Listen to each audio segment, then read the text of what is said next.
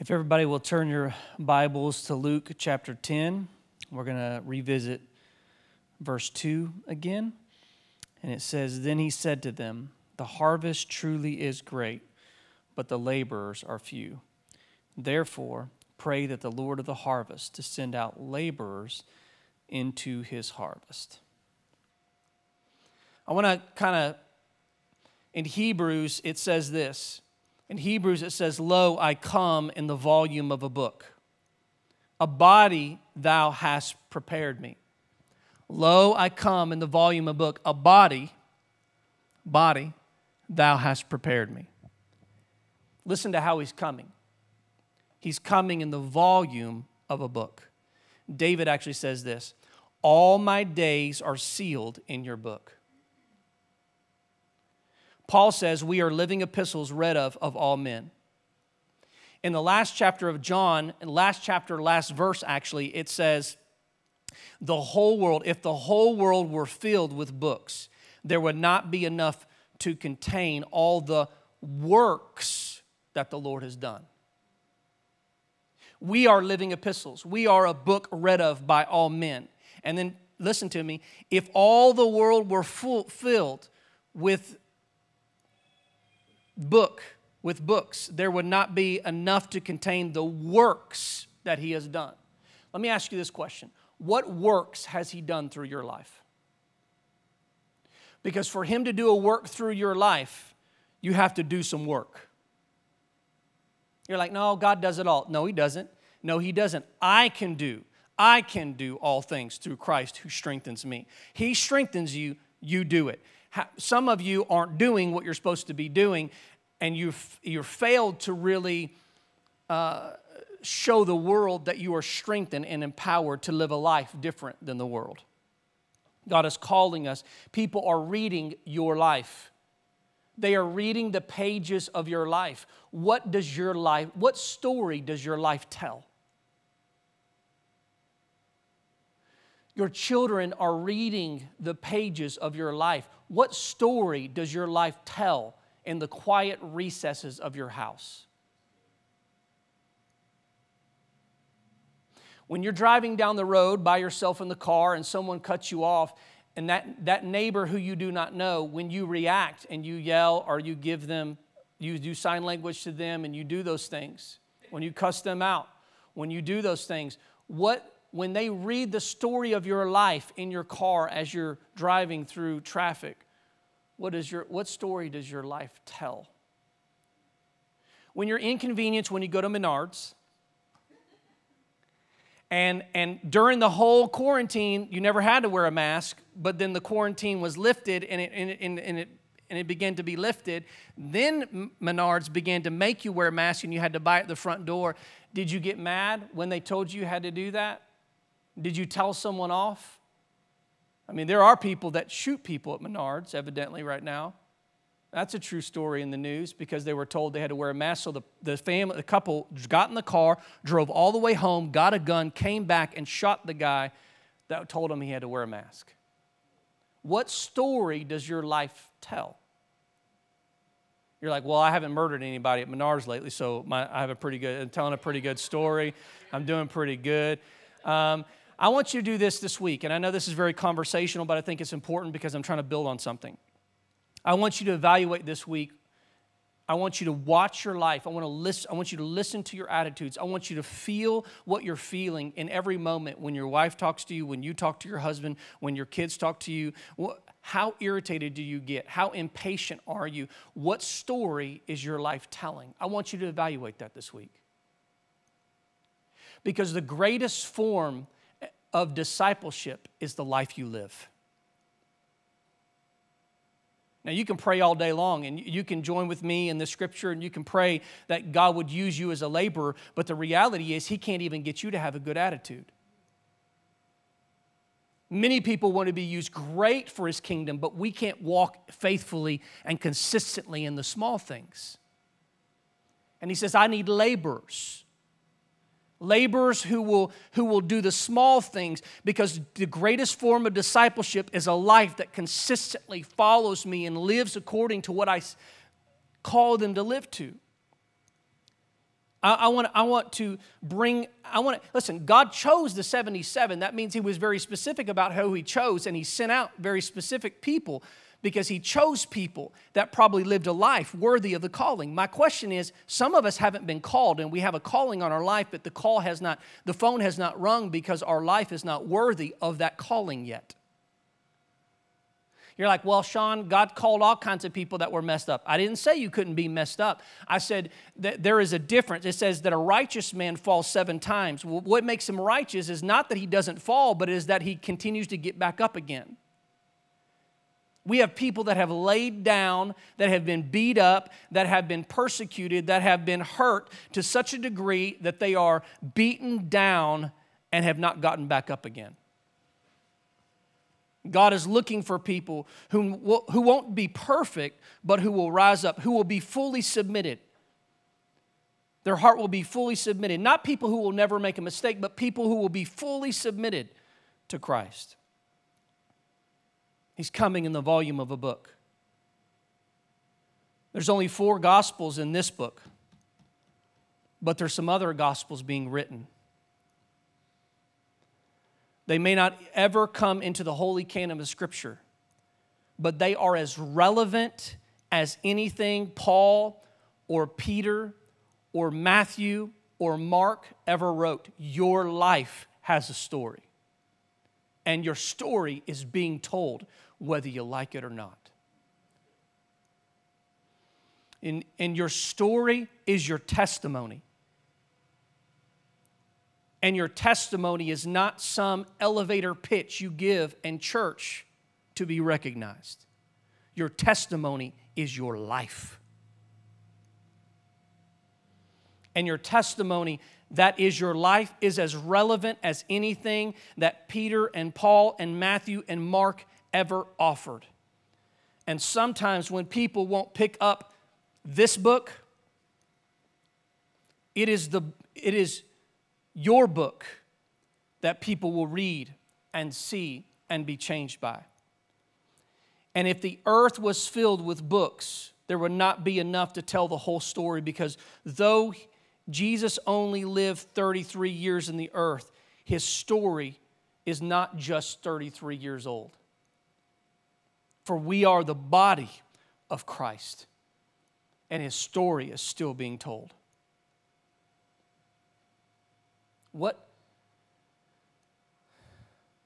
See, the problem is not with the harvest, the problem is with the laborers.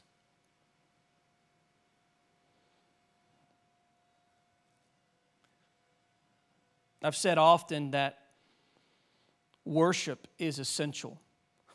We talk about businesses being essential, what's essential during this time. Let me tell you what's essential. Worship. Worship is essential. When we engage in worship this morning, when we engage in worship in our small groups, when we open up His Word in our house, in our closet, in our quiet space, we are engaging in worship. And it's not just a song we sing. It is a heart fully submitted to Him. It is a heart in service to Him. We come here this morning and we come early, as we learned last week, because we desire Him above all things. And we worship, and when we worship this morning, we are not gauging in this time we're living in. You're not in May 31st at 9 or 11 o'clock online. This is not where you are. For the moment you're logged in and you purposed to be in His presence online, in your homes or wherever you are, but this earthly service is joining into an unending heavenly service. Your worship this morning is simply merged with a song that has never ceased being sung from the moment God stepped out of eternity and chose to be revealed.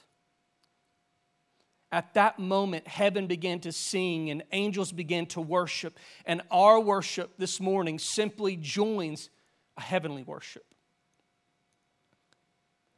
That's why the Scripture says, "Thy kingdom come, thy will be done on earth as it is in heaven."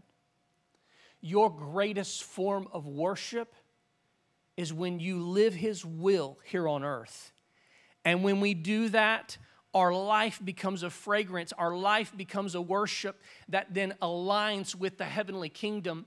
And we don't no longer, God allows us to step out of time and into eternity. When our life begins to line up with the kingdom of heaven, we no longer live in this moment. We escape time, which is basically a funnel which He put people in to function in for a little while, but God exists outside of time. So how do we draw near to God? He says, draw near to me and I will draw near to you. How do we do that? Well, what's wrong with the big song and we raise our hands and we worship? Not necessarily. It is when our will submits to His will and our life begins to live like His life and our works begin to be like His works and our ways become like His ways and we look like the kingdom of heaven. And when we walk this kind of life, we escape the funnel of time and we draw near to God in eternity and we align with heavenly worship. That's what God is longing for in our lives. When our earthly worship begins to imitate and connect with what's taking place in heaven, we escape the temporal. That's what worship is. Worship is temporarily experiencing that which is eternal. Jesus says in Hebrews 10:5, a body thou hast prepared for me. A body thou hast prepared for me. 1 Corinthians tells us that you and I am the body of Christ. You are the body of Christ, members in particularly. In other words, He is still in His body. That's why Jesus said, foxes have holes and birds have nests, but the Son of Man has nowhere to lay His head. He wasn't talking about a place to sleep. There was no body mature enough for the headship to rest on. There was no body that could bear the weight of what He wanted His body to bear.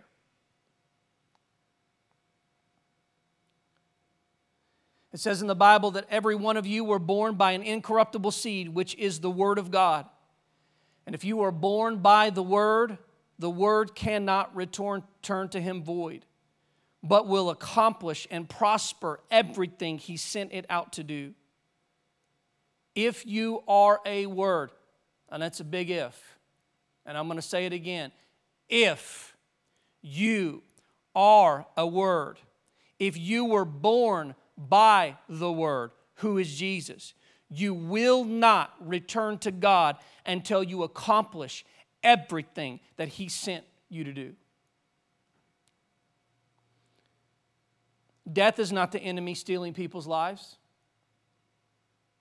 It's not the enemy stealing people's lives. He's not killing people and taking people out. Death was destroyed on Calvary's cross. Death is merely a tool that God uses to let people know, you've done your job, now come back to me. The Bible says the Bible says that the body returns to the dust, but the spirit returns to God. You cannot return somewhere unless you first came from there. You aren't returning from God unless you first came from God. Jesus Himself said, you aren't allowed to ascend unless you first descend.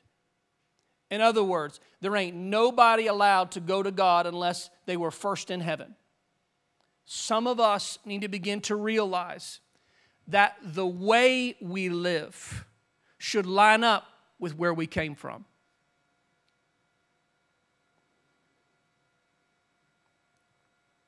Some of us should begin to reshape the way we think and the way we operate, not based on where we are today, not based on our experiences here in the temporal, but we should go back to the source of where we originally came from and discover our identity in Christ. We were created, we were a thought before we were here on earth, and God wants us to discover who He intended us to be. But if you shape your life based on your experiences here in the temporal, you will never live to the fullness of what He wants you to live to in your life.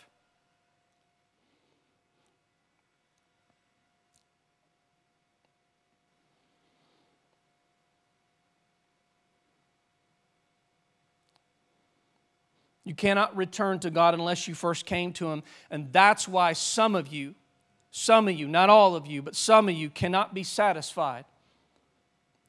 You thought you were going crazy. You thought you were losing your mind.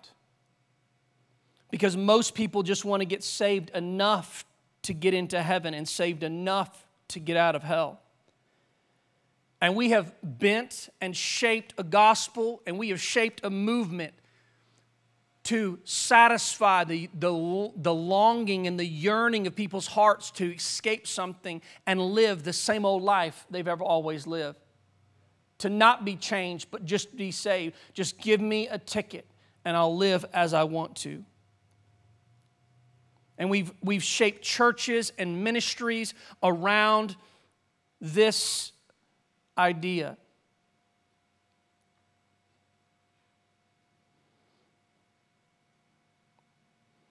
For some reason, there are some of you who don't want to just be saved enough.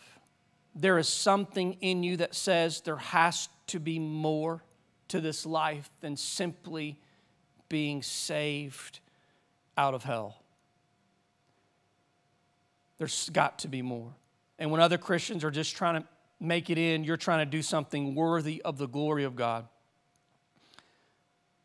There are other people who, when they enter into a time of prayer, they're itching and trying to get out as fast as possible, but you labor and you long and you cry out to God asking for revival and asking for hearts to be changed and asking for lives to be rearranged and hearts to be softened. You're asking and seeking and laboring for revival to come. I want you to know you're not crazy. The Lord of the harvest is coming, and He wants people that can identify a harvest that is ripe. The Lord of the harvest is coming, and He is reaping fruit, and He's discarding everything else. Matthew 13:44 says, Jesus, can I just stop there? I just want to stop there. I just can't move on from that. Listen, we have a responsibility in the church. We have a responsibility. I know everybody wants to see people come to life in Christ, and I understand that. But we cannot just abandon people, because when we abandon people, we leave them at risk. Listen to me. I've had a lot of people that have, this is dangerous theological territory I'm walking into here. But I feel like it's important for me to say it. We have seen over 2,000 people give their life to Christ in this church since we started. I quit counting numbers, but over 2,000 people. And we don't have 2,000 people in this church right now. And out of those, I've actually interviewed and talked to and called many of those people who said that they don't even know what happened when they stood and gave their life to Christ.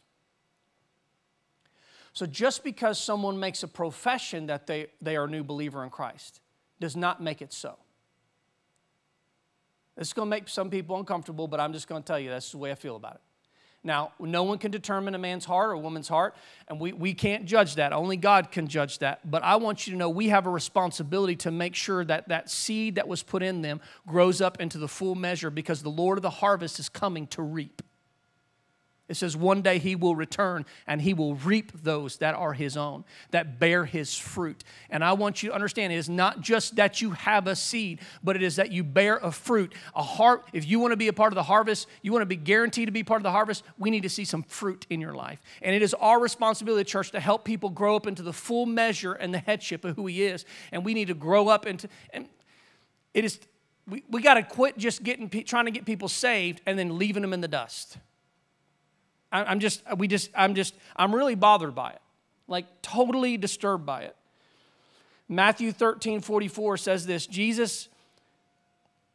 Matthew 13:44 speaks of a man that bought a treasure in a field.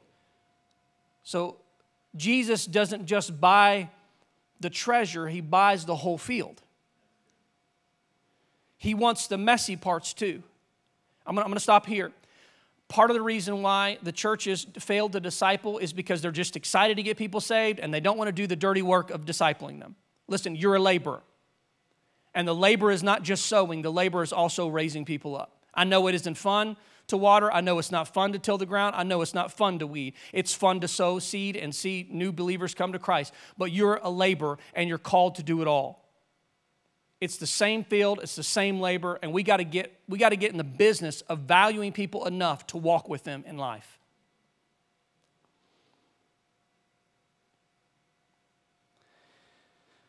Jesus buys the whole field.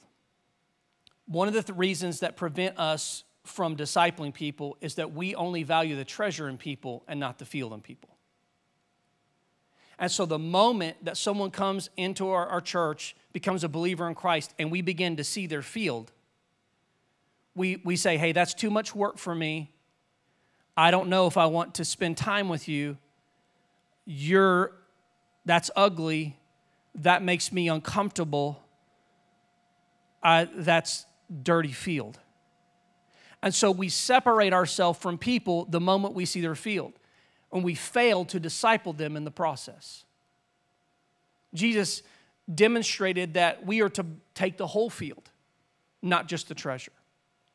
And his demonstration of this, and I want to say thank you to the Lord for this, because parts of my field don't look so good. I don't know about you. He wants the messy parts. That's why even after he changes the name of Jacob from Jacob to Israel, he kept calling him the God of Jacob in the Old Testament. Some of you won't know what that is. That's right, you can look up Jacob. Jacob was a heel grabber. He was a stealer. He was all kinds of trouble. He had all kinds of field and very little treasure, it seemed like. And then he encountered God, wrestled with God, and then God, we actually talked about a wrestling kind of match of sorts with Moses, and here Jacob has a wrestling match with God, and then he wrestled with God. He discovered something about God, and God changed his name to Israel. But then God continues to call him the God of Jacob. Why did he keep saying Jacob, even though that was his sinner's name? That's because God is not afraid to be identified with you when you're at your worst.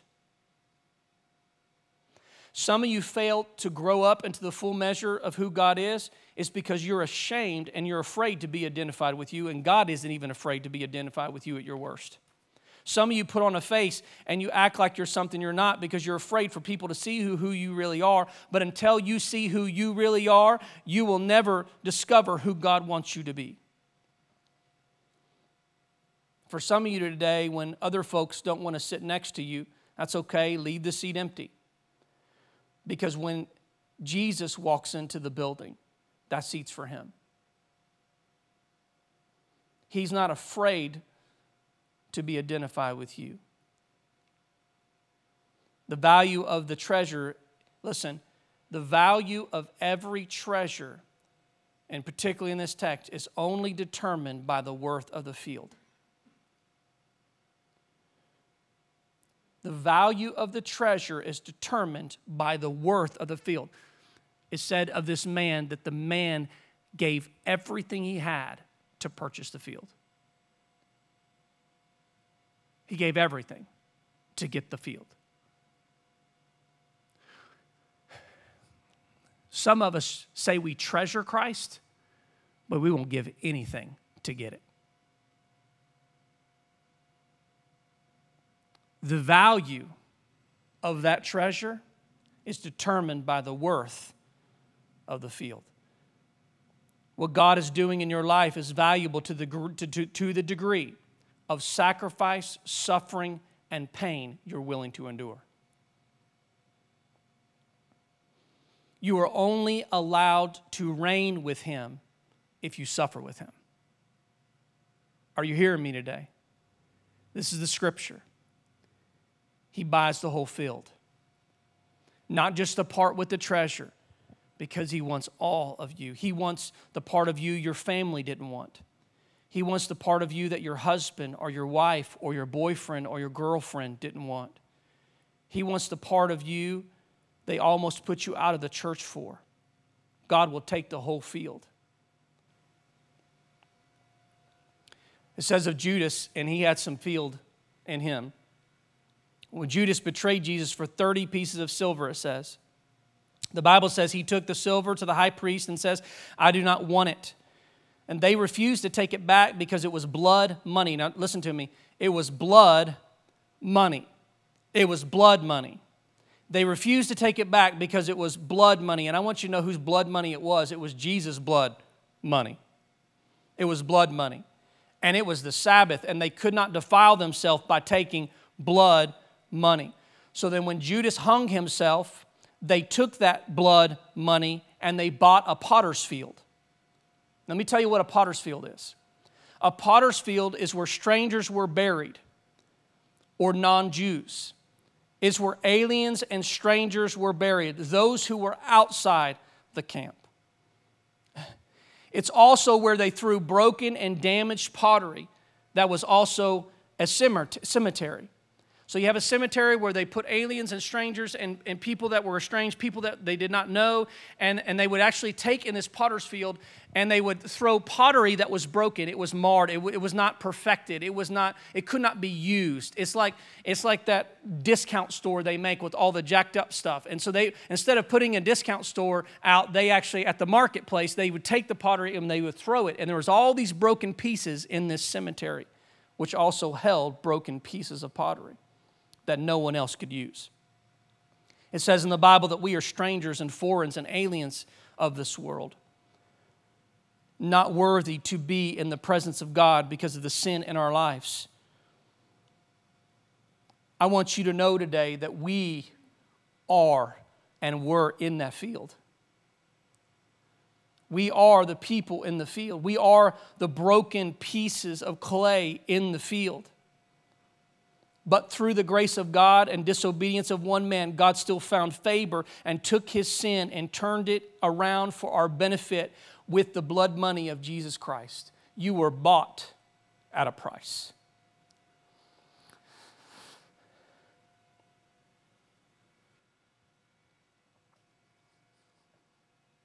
See, how can you be a laborer if you don't understand what God has done for you? We tend to tell people, just go to work. Just get to work. Just do that. Just here's how you reap. Here's how you see a harvest is proper. Here's how you do that. But we don't even know the value of our lives. John 1:10 says, He was in the world, and the world was made by Him, but the world knew Him not. Oh, that sounds like our world today, does it not? He's in the world, and the world was made by His hands, but the world doesn't even know Him. And the disciples got the revelation of who He was when they sat around the fire with Jesus. They got the revelation of who He is, who He was, but they didn't know how to live after that level of sonship. Because there's a difference between having a head knowledge of who He is and walking it out with our lives. And laborers don't merely have a head knowledge.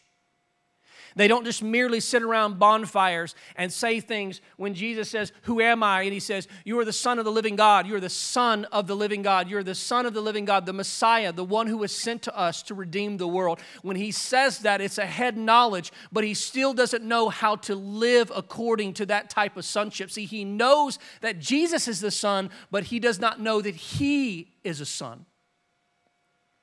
And today, the way we become laborers of Christ is not with a head knowledge of His sonship, but it was a heart knowledge that we have now been brought into the sonship, and we should walk as He walks, that we might disciple as He discipled, that we may grow people up, that there may be a harvest worthy to reap in the future.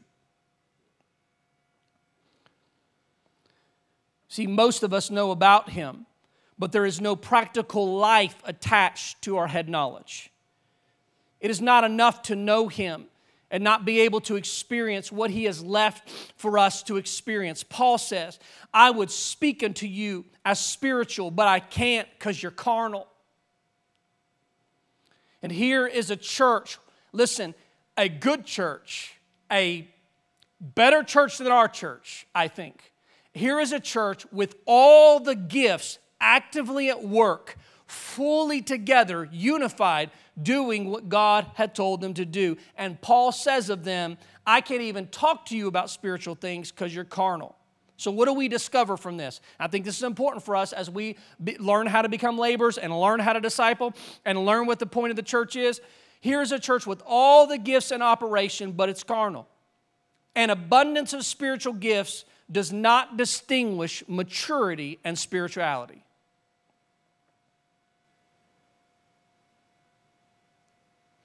It's not the gifts, it's the life. It's not the perfect life, it's the submitted life. Paul goes on to teach the Hebrews, you should be teaching others by now, but I still have to teach you the same things all over again. Here's the issue. Jesus tells his own disciples, I have many things to share with you, but you are not able to deal with it right now. There are places in God that He has purpose for us to go to, but we will not experience them until we are willing to grow up. Everybody wants to be gifted, and everybody wants to be anointed, and everybody wants to be used as a laborer of God, but few want to live a committed life for Him in the private recesses of their life. Anointed ministry is always, I tell you, anointed ministry is always secondary consequence of private devotion. People that are used by God did not seek to be used by God. They just sought God.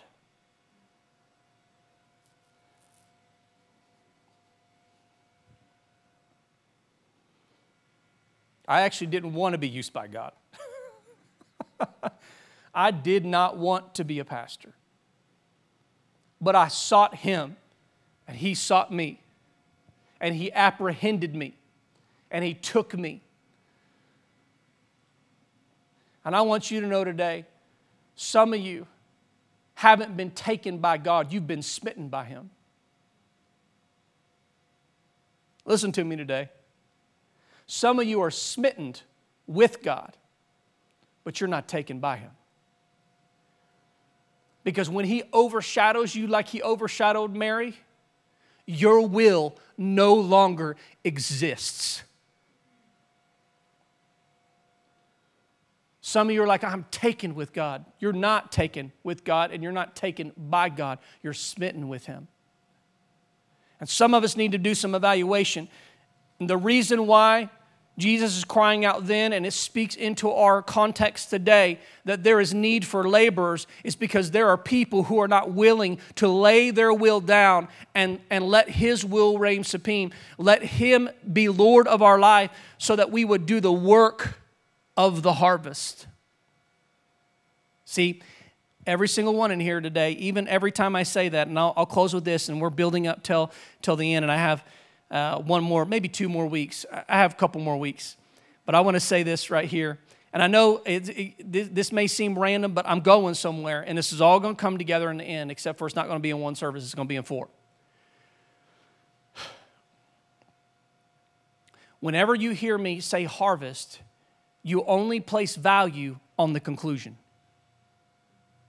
But the conclusion can never be achieved unless the labor has been done ahead of time. Okay, let me say this. The laborers, it didn't say laborers of the harvest. It says we need laborers. We need to send forth laborers. Laborers don't just reap, they do it all. And the reason why there's a problem with laborers is because we don't have people mature enough to do the hard stuff. They only want to do the fun stuff. And Paul says of churches like this, you're carnal because you only want to do stuff that's fun, that tickles your fancy, that gives you goosebumps. You only want to operate in your giftings, but you don't want to do the hard work. All the labor that took place before provided an opportunity for the harvest to even happen. We need laborers who won't just do the fun stuff, but will submit their whole life to Him in every aspect of their life so that we can grow people up into the full measure that we might reap a harvest. See, the problem is not with the people. The problem is with the laborers. The laborers can't even grow people up enough that a harvest will come.